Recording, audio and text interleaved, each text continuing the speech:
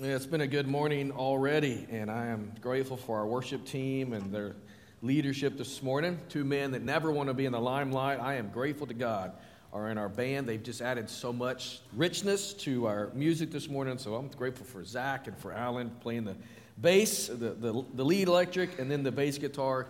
Man, aren't they all awesome this morning? What a great demonstration of God's grace to the church. Before we get into the word this morning, I want to introduce you because we're coming at the end of our church year, moving into a new church year, which will be September 1, and we usually bring before you candidates for elder. And I want to introduce you to three men. You'll see their pictures, them and their wives on the screen, that we will be putting before the church in our members meeting at the end of the month as candidates to join our elder board. And so you'll see there Mark Duffer and his wife, Vicki. They've been a part of our church for a long time. I think Noah was laying in the boat on Mount Ararat when Mark was, I won't say Vicki, but when Mark was joining our church. You're welcome, sister. But Mark is a great man, great servant. He served as a deacon here for many, many years. He's a small group leader and just a faithful, wonderful, godly man. Next to them is Adam and Christy Hubble. Adam and Christy joined our church a couple years ago. He's been a small group leader. God's just been really moving in their life and using them in tremendous ways here at our church. He serves on our tech team and does a great job for us from that standpoint. And then Trevor Colazzo and his wife, Janelle, they joined our church last fall. He serves as our worship administration pastor, and we are excited about these three gentlemen potentially, and Lord willing, joining our elder board and serving alongside the rest of us this year. You know, as our church grows, we need more volunteers. We need more leadership in all facets, and that also includes elders. And so I'm excited about these three men, their wives, and the ministry they provide for us. So next Sunday, beginning next Sunday, and for the next 3 Sundays, you will be hearing more from them via video. And you'll be able to hear some of their testimony and how the Lord's using them and things of that nature. And so each Sunday over the next 3 Sundays, you'll hear from one of those men. Grab your Bible and turn with me, if you will, to 1 Timothy chapter 2. Find your place there, and then go all the way to the very beginning of the Bible, Genesis chapter 1, and put a finger there, all right? We're going to continue in our summer series, just working through the church. Like, the title of the series is In the Church. We're looking at the roles, the responsibilities, just the function of the church. We've talked about mission, membership. We've talked about attendance. We've talked about discipline and something else that I can't think of. But now we're coming to authority. Yeah, authority. I was purposely trying to put that one aside since that was last week. Authority, and now we come to the 6th message in this series, 6 of 9, and we're going to talk about women in the church. And I think this is going to be encouraging to us. I think this is going to be enlightening to us, and definitely it's one of those areas of controversy today in the culture in which we live, but I think today is going to be good. A couple months ago, back in June, as the Southern Baptist Convention, which we are a part of, was preparing to convene for its annual meeting down in New Orleans, Louisiana, the major news headlines said nothing about the 92 missionaries that the IMB would commission for the field during that week.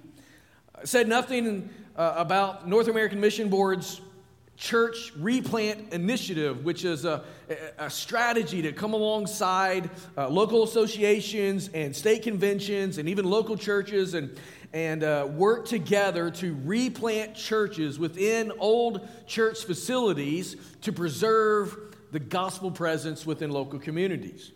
The headline said nothing about the celebration that we should be having for the 10,000 churches, SBC churches that have been planted since 2010.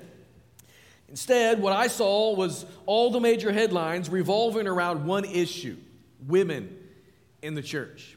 You see, back in June, as we were convening and ramping up to the annual meeting there in New Orleans, the subject of women in the church was of interest largely because of some action that our executive committee, which kind of runs the denomination or the convention of churches throughout the year, all the other days other than those 2 days we're in session together, but the executive committee by way of the Credentials Committee, had disfellowshipped two churches. They had looked at these churches and deemed them to not be in friendly cooperation with the convention, largely because these two churches had changed in their doctrinal belief and practice and were ordaining and putting women in the position of pastoral leadership.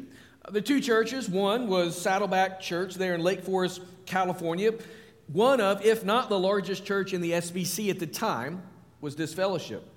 Saddleback, which was founded and pastored for many years by Rick Warren, began ordaining women a number of years ago and putting them in positions of leadership, such as campus pastors.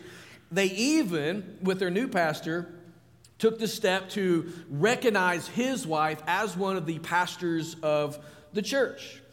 The second church that was disfellowshipped by the executive committee was Fern Creek Baptist Church in Louisville, Kentucky. Its senior pastor had been on the pastoral staff team there at Fern Creek for over 40 years. She had been the senior pastor for over 30 at this point.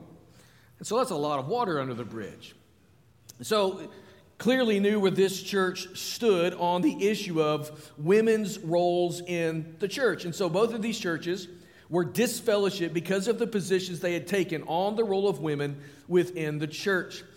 The media and church leaders, cross denominations, were interested in this because of its controversial nature. They deemed the SBC's action to be highly controversial, and so they were clued in and paying attention.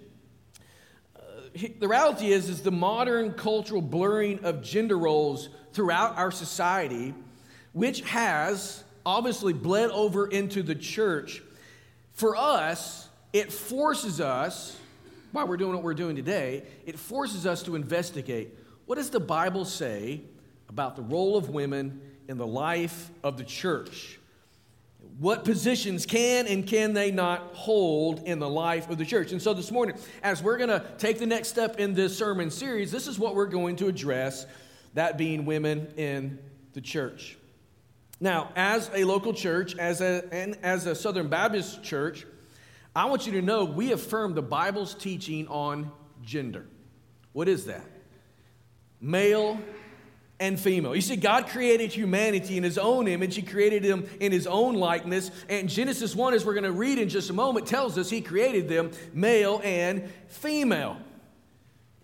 Humanity in that is the crowning work, the apex of His creation. So as we look at this, we see the gift of gender is part of the goodness of God's creation. And as such, women in the church, this is on your bulletin there, women in the church are esteemed image bearers of God. Women are essential members of the church. Women are extraordinary servants of God as well. And they should fill every role imaginable in the life of the church, with one exception: the office of the pastor, elder. You see, while both men and women are gifted for service in the church, the Bible tells us that the office of pastor is to be limited to men and only to men, as qualified there in 1 Timothy chapter 3 and Titus 1. With that said, I believe it's important to mention how there's nothing inherently good or a leg up in ability that would make a man better at putting an argument together.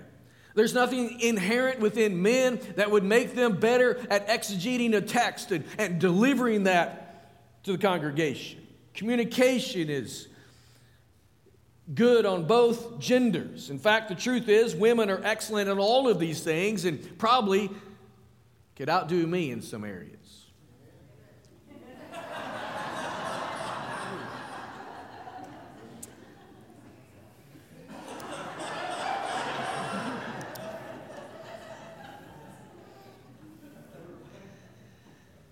So why would we say that women in the church can and should fill every role except for that of the pastor?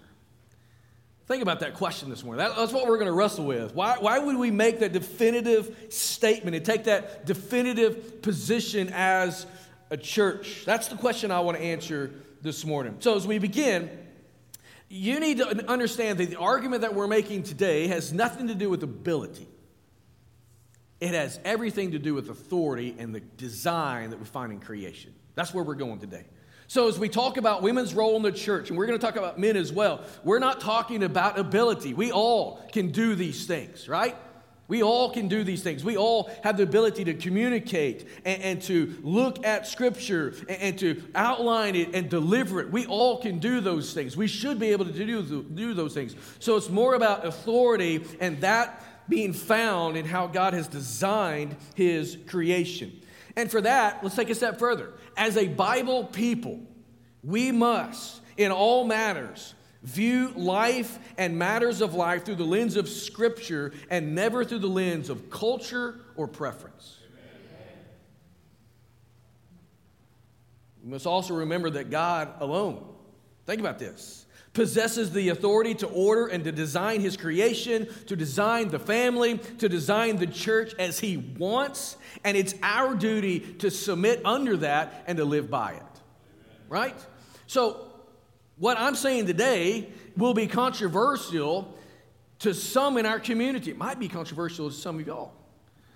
But what I'm saying this morning, in every way possible, is what the Word of God teaches. I've done everything I can to make sure that what we're seeing here, what we're espousing here, is none other than the teaching of the Word of God, the doctrine that we should be holding. So, some people might today argue this perspective is archaic, it's misogynistic, it's chauvinistic because of our restrictiveness on women. I would simply argue it's biblical, and as such, it is good. While the Bible might restrict some things, I want you to know that in its totality, it is extremely liberating to women. All throughout the stories of Scripture, we read of women being used mightily for God. Think about Deborah in the book of Judges. Think about Rahab there.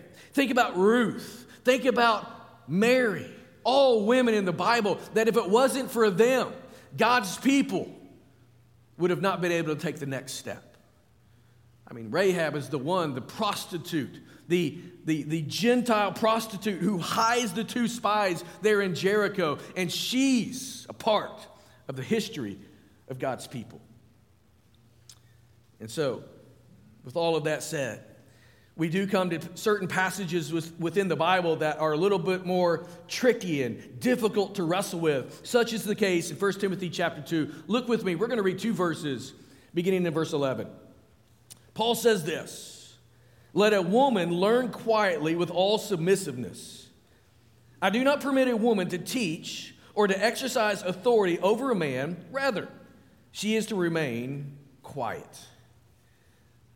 Now, before you pull your tomatoes out and start throwing them at the stage, we're going to figure out what this all means as we walk through some things this morning. Because rhetoric like this will get a preacher in trouble. Rhetoric like this will get a preacher in the headlines. And yet, these are the words of the Bible, are they not? These are the very words of Paul that he's speaking to Timothy, who's pastoring a church in Ephesus. Therefore, we're to delineate from it that they are applicable to us today, 2,000 or so years later. So, how are we to understand these words? They do seem like a relic of a past age. But the Bible says of itself in Hebrews 4:12, what? That it's living and active. So what is said back then, which was true, is still true today. So how do we make sense of all of this? What I want you to understand about women in the church is that this whole discussion has, again, nothing to do with ability, but everything to do with authority as we see it in the design of God's creation. So let's investigate 4 areas on this matter this morning. First, I want us to look at the biblical case for authority. In the beginning, the Bible tells us that God created the heavens and the earth. And then the Bible goes a step further, and it tells us that he filled those heavens and the earth with creatures, and those creatures displayed the glory of God. And the apex of that creation was humanity. It was Adam and Eve, and the Bible tells us that they were made in God's image and in his likeness. So look with me, and let's read Genesis 1, beginning in verse 26. Moses tells us, "Then God said, 'Let us make man in our image, after our likeness, and let them have dominion over the fish of the sea, and over the birds of the heavens, and over the livestock, and over all the earth, and over every creeping thing that creeps on the earth.' So God created man in his own image. In the image of God, he created him, male and female, he created them." There's a whole sermon series on gender right there that we don't have time to do. "And God blessed them," verse 28, "and God said to them, 'Be fruitful, multiply, and fill the earth, and subdue it, and have dominion over the fish of the sea, and over the birds of the heavens, and over every living thing that moves on the earth.'" See, one of the very first things the Bible tells us about mankind is that God specified two genders. He created them male and female. In this gendering language, we discover one of the duties of humanity. You know, in the ancient world, it was common practice for kings to form and set up statues that would bear witness to the king, to the monarch. And they would do this so that they would keep in front of the people their reign, their authority, their power, right? Case in point would be King Nebuchadnezzar of Babylon in Daniel 3, when he has that 90-foot statue of himself made out of gold, and he tells everybody to worship and bow down to it, right? So this is what happened. As God is laying out here in Genesis 1, as we read through the creation account, what we see is God is commissioning the man and the woman, in verse 28, to fill the earth, to exercise dominion over the earth. In other words, they and their offspring would be nothing other than miniature statues reflecting the glory and the goodness of God, reflecting his character and pointing to someone who's higher and greater than themselves. So human beings were called to be royal stewards who ruled under and answered to the high king himself. This is the great duty of humanity. They're to be in the image and likeness of God, regents, stewards, rulers over this creation, male and female. We find a further example of Adam's rule over creation as we move to chapter 2, verses 19 and 20. There in those verses, we read that Adam named all the creatures that God had made. I've told you many times that one of the reasons I believe that God has, through his sovereignty, has placed that story within Scripture is to help us understand that Adam needed to go through a process of realizing that he still lacked something. He needed someone in his life. The deer had a partner, the fish, I guess, had a partner, and the ants had partners, but he himself, as he's naming these animals, realized that in this good creation, something was still not good. He needed a helpmate. He needed Eve. Another reason that has been included, that story's been included in the Word of God for us, is to help us understand that as humanity, as a man, as a creature of God, was that, I lost my place here. How about that? I need to get some new glasses. Was to realize the authority structure within this creation. That's the whole point of what I'm talking about here. See, Adam names the animals, but what else did he do?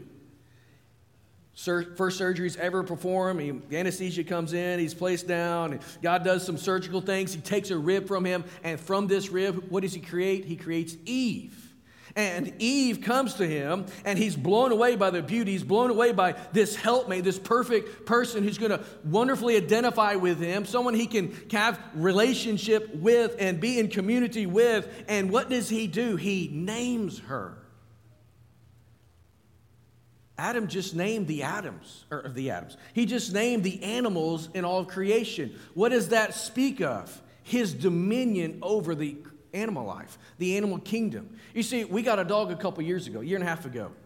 She came to us with no name. Does she have a name now? Yeah, we named her. I've got 3 daughters. They came with no names. Who gave them their names? We did. Why? Because we have dominion over our children. We have dominion over our pets. So God here in this exercise of bringing the animals before Adam is giving him the opportunity to exercise dominion over this world that he's put him in charge of. As he brings his wife, is she equal to Adam? Absolutely, right? Made in the image and likeness of God. But still, there's a structure of authority that Adam has over the woman. So in no way should we discern from this naming of Eve that women are beneath men. In fact, in verses 26 and 27, right here in the first chapter, we see 4 times at least this idea, this concept of Eve being made in the image and the likeness of God. Move to verse 28, and we see this commission to have dominion. It's in the plural, meaning it's not just Adam that's given this dominion, it's Adam and Eve that's given dominion. And yet, Adam is the head over his wife. So there's equality between men and women, even as there is a structure of authority within that relationship.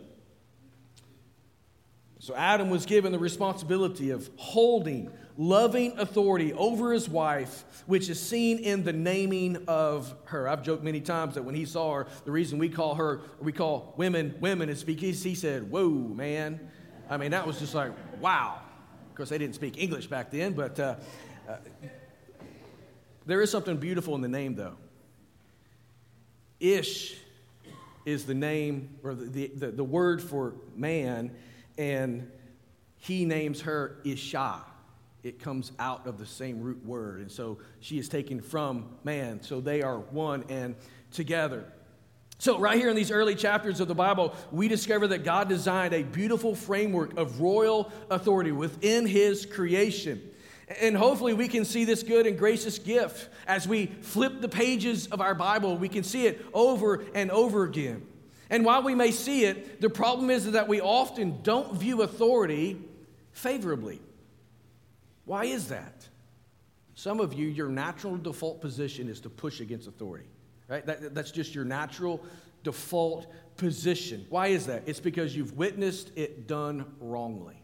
And so we push against authority because we've seen it be bad and exercised in a bad manner. And yet authority is not inherently bad. If it was bad, it wouldn't have been said good on day 6, right? Read Genesis 1, that is a large 30,000 viewpoint of the 6 days of creation. You read Genesis 2, and that is a close, upfront, 300-foot viewpoint of day 6. And all of it, God is saying good, good, good, good, good, very good when it comes to the end. And so God's saying over authority, this whole structure, that it is good, very good. So it's an integral part of God's created order. That's the biblical case for authority. Let's quickly move on to the diabolical war against authority. So we're working through Genesis 1. We work through Genesis 2. It ends with everything being good in God's created order. And yet it's not long until the war is being waged against God and his authority. Look at Genesis chapter 3, verse 1. Now the serpent was more crafty than any other beast of the field that the Lord God had made. He said to the woman, "Did God actually say, 'You shall not eat of any tree in the garden?' And the woman said to the serpent, 'We may eat of the fruit of the trees in the garden, but God said, You shall not eat of the fruit of the tree that is in the midst of the garden, neither shall you touch it, lest you die.' But the serpent said to the woman, 'You will not surely die. For God knows that when you eat of it, your eyes will be open, and you will be like God, knowing good and evil.' So when the woman saw that the tree was good for food, and that it was a delight to the eyes, and that the tree was to be desired to make one wise, she took of its fruit and ate, and she also gave some to her husband who was with her, and he ate." So we got this war that's taking place. The serpent here is pointing out the one tree that was off limits to Adam and Eve. Have you ever thought about that? Have If you ever just read through Genesis and you get to this place, you walk through chapter 2, you get to Genesis 3, and you just begin to imagine what Eden would have looked like. Beautiful and lush. I mean, it's hard for us to imagine a garden where there's not some sort of death there, right? You know, something that's it's sprouted a fruit, and it's ripened, and then it's turning to the opposite side. It begins to rot on the vine or begins to rot on the limb. And so it's hard for us to imagine. But in Eden, that would have never happened. There was no concept of death at this point.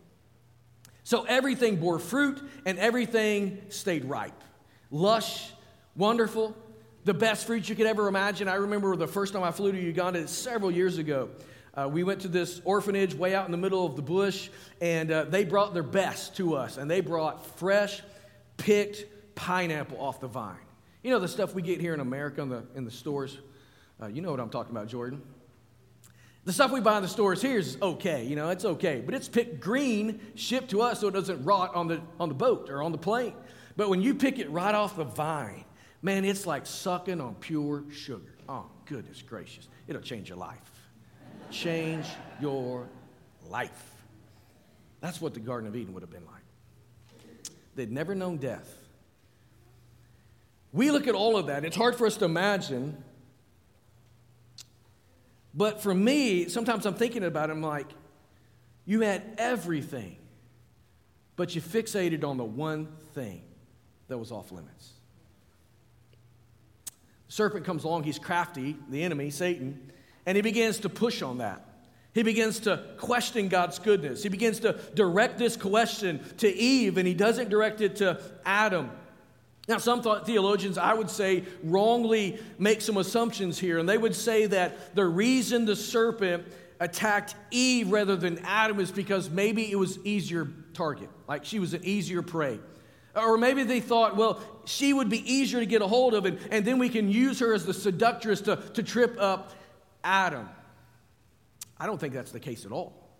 I think the reason that the enemy attacks Eve rather than Adam first is because he's attacking the authority structure. So there's this diabolical, this demonic war against the structure of authority that God has instituted within his own creation. So he deceives the woman, who then deceives the man, and the man rebels against God. But you take it even a step further. And what you see is the enemy comes not in a beautiful elk that walks up and begins to talk all majestically. He doesn't fly in as an eagle and sit there on a perch and begin to speak with Eve. No, he comes in as the lowliest of creatures to deceive the woman who deceives the man who rebels against God, and everything falls apart. The authority of creation crumbles because of this plan, because of this diabolical, demonic war against God and his structure of authority. Let's move a step further in our investigation. Let's talk about the results of rebellion. We move on through chapter 3 into verse 7 and go through verse 19, and what we see is the fallout of Adam and Eve's decision to rebel. And that's exactly what they did. They rebelled against God. Sin is rebellion, and rebellion is always met with God's just judgment. Moses tells us here in his record that God cursed the serpent. But he didn't just curse the serpent, he cursed Eve and he cursed Adam. He even cursed all of creation because of this rebellious decision. Sin had brought depravity into every facet of their lives. So according to verse 16, the woman's desire would now be for her husband. That sounds pretty nice, doesn't it? You know, I'm doing premarital counseling with people, or maybe even counseling with married people who've been married a while. I'm always trying to help them understand that you need to have a desire for the other one, right? If there's no desire for the other one, we got serious issues. You can't reconcile, you can't get along, you're not going to do anything that you need to do as a married couple if there's not desire there. So we might read this in Genesis 3 and say, well, that's a good thing. At least that hadn't fallen apart. Move to chapter 4 and verse 7, and as God is speaking to Cain about his sin, he says it's crouching at the door. Its desires to master you, but you must rule over it. So we pull back and we say, well, this desire can't be good that he speaks of in Genesis 3:16. So what we see is that Eve's desire, the woman's desire, would not be to submit under the loving leadership of the man, but instead, sin's depravity would lead her to desire to rule over him, to dominate him, and to destroy him. And this is what's going to happen to the man. See, he was passive on the front end because he should have been shepherding and protecting his wife because God had spoken to him about the commandment. He was passive then. Look what he says in verse 16. He says, your desire will be for your husband, and he shall rule over you. So sin's depravity leads men to either be one of two things, passive or violent. Abdicate responsibility or domineer in their leadership. That's what happens in the home. That's what can happen in the church. That's what happens in society. So now because of sin, you've got this jockeying for position within the genders. Happens in marriages. Why do people fight? Why do husband and wives fight? It's because you're pushing against one another. I want it my way. No, I want it my way. And you come to a cataclysmic inability to pass. Part of the results of this rebellion. And so sin's depravity here has shattered Adam's just and good rule. He was to be God's regent, God's steward that would reflect the goodness and the justness of God. Now that is broken within him, and so he's going to be domineering or he's going to be passive and be walked over by the woman while she is pursuing to be at the lead. See all this?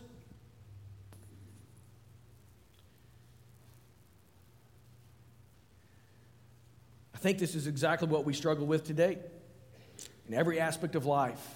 It doesn't matter if it's the home, it's the workplace, or society in general. Women labor to usurp the authority of men, and in response to that, men are going to be passive or men are going to be domineering. And so our struggle as God's people who would seek to know and follow God's word is to fight against this natural disposition and to understand as a man, as a Christian man who wants to believe and live the word of God, that I must not be passive, nor should I be domineering.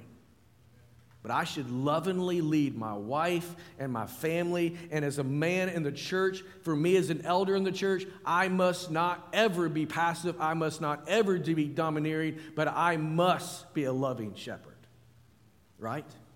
And for a Christian woman, understanding the effects and the results of the rebellion that's happened in our lives, you must not try to usurp the authority structure that God has placed.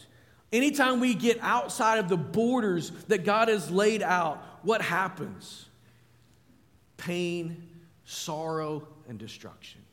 You see, Adam and Eve, they looked at the garden and they said, man, we can eat from that tree and that tree and that tree and that vine. Those pineapples are, man, they're good. This is wonderful, but I really want that one over there. And what happens in the life of the church, I'm getting a little ahead of myself here, but what happens in the life of the church is that at times we can look around and say, man, I put it in the context of women, because that's what we're talking about this morning. I can do all of these things, but God has said not that one thing, but that's what you want. Crossing the border will always get you in trouble.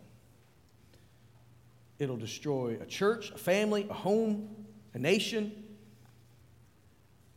So our struggle must be to fight against this natural disposition in our lives.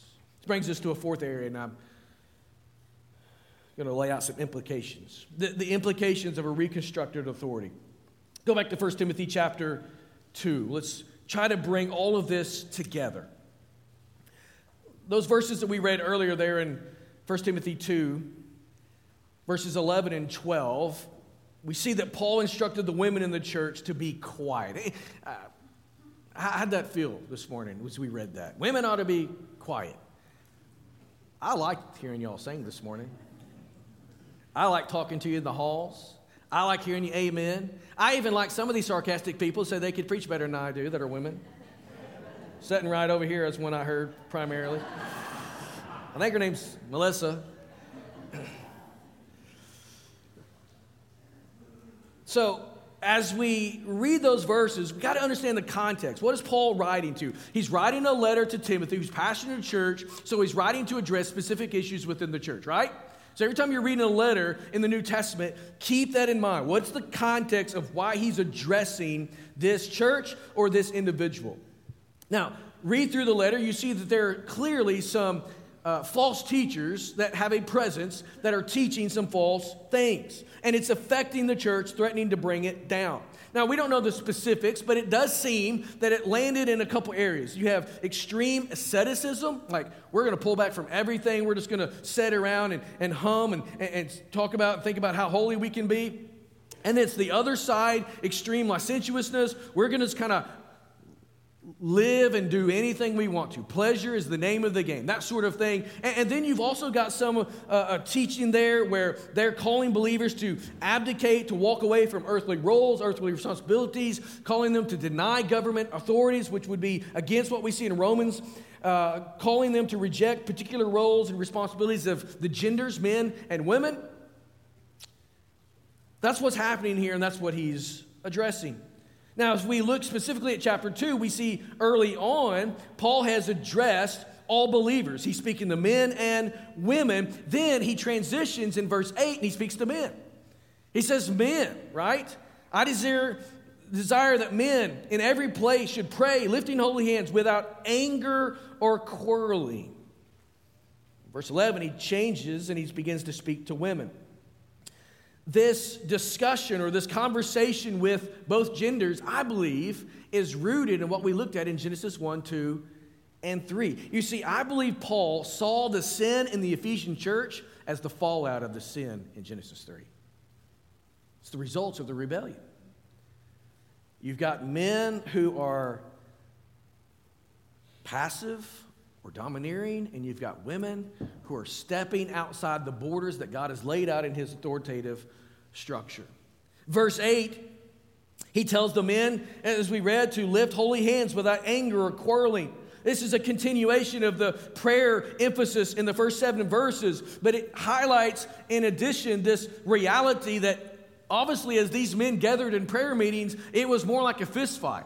Right? Can you imagine going to a prayer meeting and it turns into anger and fights? Now, I can understand a business meeting, but man, we're praying here. But apparently that's what's happening. These men were domineering. They were angry.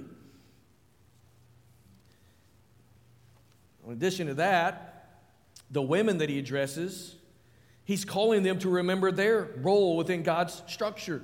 And so it seems that these, or at least some Ephesian women, sought to overturn the authority in the church by taking on leadership, the leadership role of teaching. He says in verse 12, he uses the phrase teacher to exercise authority over man. I would argue that this phrase is speaking to the office of the elder, speaking to the office of the pastor. How do we know that? Because if you go to chapter 3, chapter 4, chapter 5, you see examples of when he uses this combined language, it's referring to the office of elder. So you've got women in the church who are saying, I'm a woman, and sure, Timothy, you and the other men are preachers and teachers, and you're doing a good job, but I can do it just as well, maybe better than you. And I'm going to step in to that space. And Paul says, I want women to be quiet and submissive and to learn in quietness within the church. He's addressing the authority structure within the church. So in doing so, Paul is not forbidding women to speak or to never teach. But instead, what he's doing here is he's defining the borders for those things. How do we know that? It's because you read the other places of the New Testament and you see women in leadership position. Lydia, she opened her home to the church in Philippi.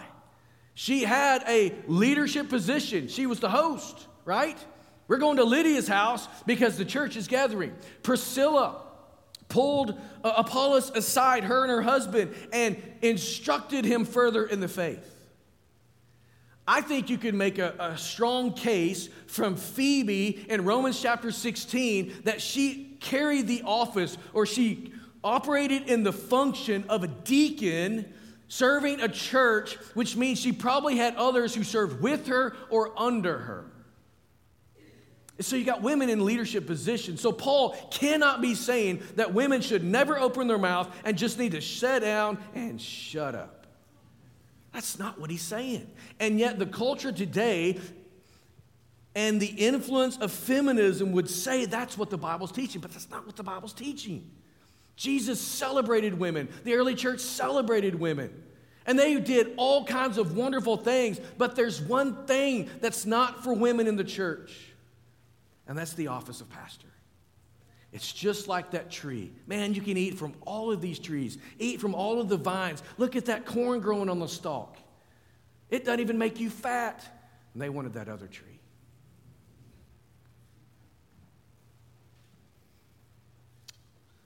Paul's command here in verse 12 for the women to be quiet. It's the same root word that we see in verse 2. And so he calls them to lead a peaceful and quiet life. And so I think it's clear that we can derive from this that Christians ought to lead a peaceful and quiet life. And rather than rebelling against God's established order in the church, just rest in it. Why? Because it's good for you. And it's good for me. Paul's making the point that this authority structure was established in the created order, verse 13, and then it was attacked by the serpent through the woman in verse 14. And so the things that we're dealing with today, the struggles that we're having, it's because the system's been broken, but we need to make sure that we're fighting to live within those borders that he's laid out. And so men, you must not dominate, nor must you be passive. And women, you must not seek to usurp certain authority structures that God in His Word has laid out. 3 implications of this for us right here at Red Lane. Number 1, the office and function of elders reserved for men. This means that the preaching, teaching ministry during the worship gatherings of the church are administered solely by men who are elders or invited by the elders. This morning, what you saw here on this platform as we gathered for worship was both men and women. Right? You got women in the choir, women on the front singing with mics in their hands. We had Miss Jewel, precious Miss Jewel, that came and prayed. We're not talking about that stuff. We're talking about the authoritative, doctrinal teaching of God's Word when the church gathers. The Bible says that is the place for men and only men. Everywhere else, have at it. Right?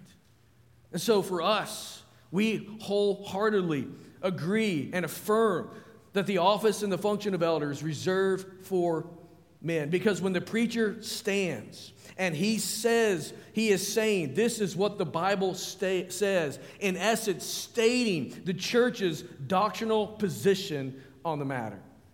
On the flip side, if a lady in the spirit of Priscilla, who pulls Apollos aside and instructs him further in the faith, a woman who goes to a man and seeks to instruct him in the faith on her own, is free and celebrated to do so, because she in essence is saying, this is what I believe the Bible says. It's not a doctrinal position of the church. It's not a part of that authoritative structure, but it's one sister speaking to a brother, and that is good and celebrated.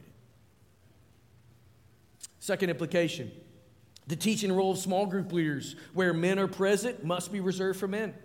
Why is that? It's because for us, small group leaders serve as an extension of the pastoral preaching ministry.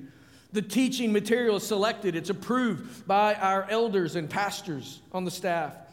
Therefore, it carries the weight of authoritative doctrine. And for that reason, following creation's order, only men should teach and lead men's groups or co-ed groups. And so, does that mean we don't have women small group leaders? No, we have women small group leaders who teach adult women.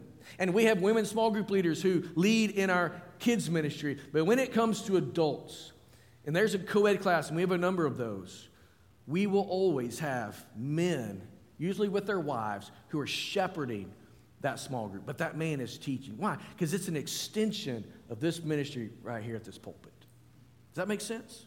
It's authoritative, it's doctrinal in its nature. Same would be true of our life development classes in a co-ed situation, because that material is flowing out of our doctrinal positions as a church. It's going to be taught and led by men. Number 3, women are free and encouraged to use their giftedness and passions to serve the Lord in His church in all other areas of ministry. So women can and women should serve with children, with women, hospitality and evangelism, serve on mission trips, serve in worship, serve in media, and anywhere and everywhere else you can find a place to serve, using your gifts, using your passion, using your abilities. Do it for the glory of God in the church. We believe that women in the church, listen, are esteemed image bearers of God, made in the likeness and the image of God, right there with men. We believe women are essential members of the church. We believe that women are extraordinary servants who should fill all of the roles with the exception of that one, the office of the pastor.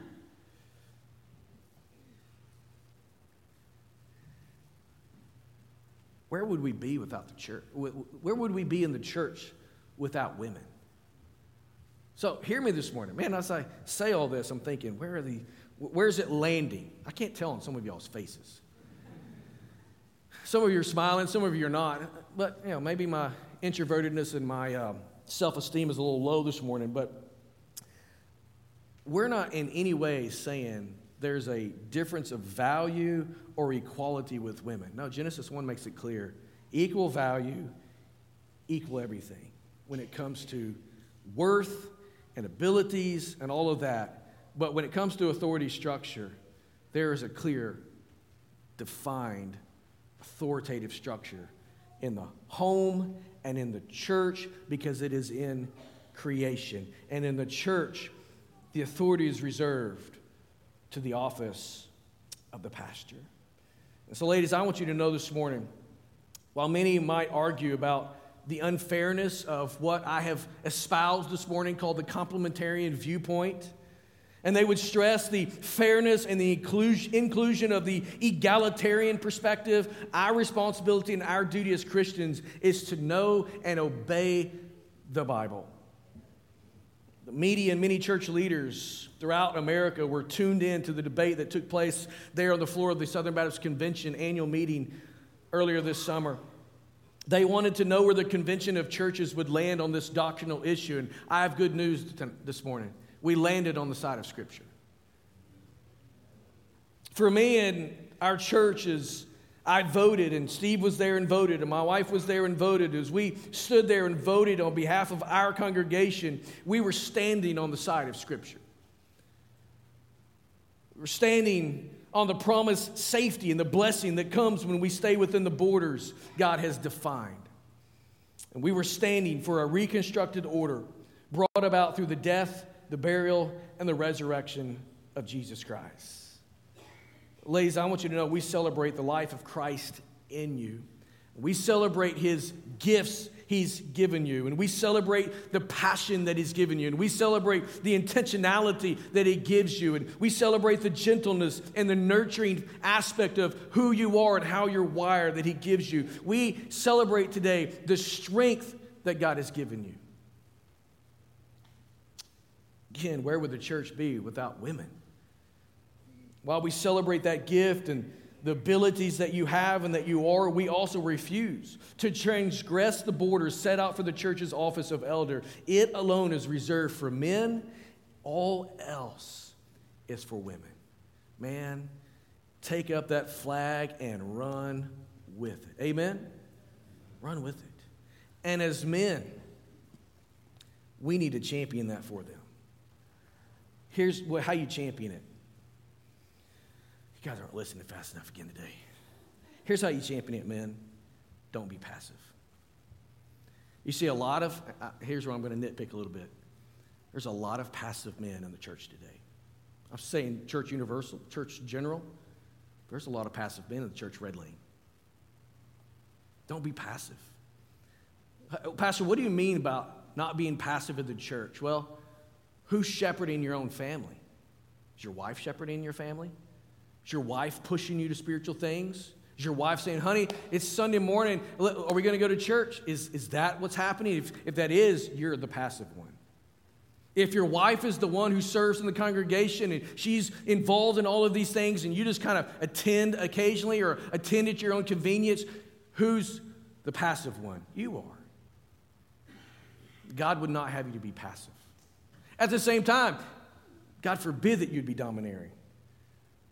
God forbid that you would ever be dominant. I was hanging out with a guy yesterday who used to be a part of our church years ago, and he was telling me about some finance meetings because he was on the finance committee and the debates that were back and forth. I'm like, man, I'm so glad we don't have those anymore, right? We don't have that kind of debate's a good friendly way to put it. We don't have those things anymore, but what was happening in those meetings probably was this domineering, I want it my way. We can't have that, nor can we have the other. So men, be leaders.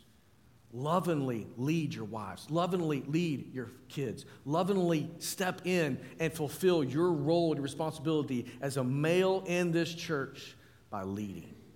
Amen? Let's pray. Father, this morning, you are good. And one of the ways that we see your goodness is through the structure that you've laid out in your word for us. God, I'm so grateful that as a church, as a local church, we're not left to figure things out on our own. We're not left to do as those people in the book of Judges did, that they did what was right in their own eyes. No, God, you have clearly laid out in your word the role of male and female in the church, in the home, and that bleeds over into society. And I thank you for that. I pray that we as a church would celebrate the borders that you've laid out, the structure that you've set up, and we would be satisfied to live within those borders. Because in that border and in that territory is safety and blessing. Help us to do that. We live in a culture today that wants to push the boundaries in every facet of life. And Lord, we get influenced by that. And we begin to look at things within the spiritual realm and the things within the Christian life that we're trying to live. And we begin to look at those through the lens of culture and the attack that's there, rather than looking at culture through the lens of Scripture. In this matter that we're talking about this morning, help us to look at it through the grid of your holy word. It's inspired, it's infallible, it's inerrant. And as such, we trust it with our very lives. As we move into a time of response this morning, may we respond with faith today to the structure you've laid out for your church. God, may it spur us on in our zeal for you. God, as I've challenged the men in this room today, the message has been toward women, but it's been to all of us. And I've challenged the men to not continue to live in passivity, but to step in to their God-ordained role in their home and in the church. And with that, Father, we pray for women to allow the men to step into those spaces. Sometimes that may mean that there's a vacancy in the life of our church, and that we're held back a little bit because no one's willing or able to serve in that space, but sometimes it's a man that needs to run there and not a woman. So, Lord, help us in that endeavor. In Jesus' name we pray. Amen. We're going to stand to... We trust that you and your family have been encouraged and blessed today. If you have just made a decision to follow Jesus, or if you would like to pray with someone, or even if you want to know more about our church, please contact our church office or send us an email. We are looking forward to seeing you next week here in person or online. See you then.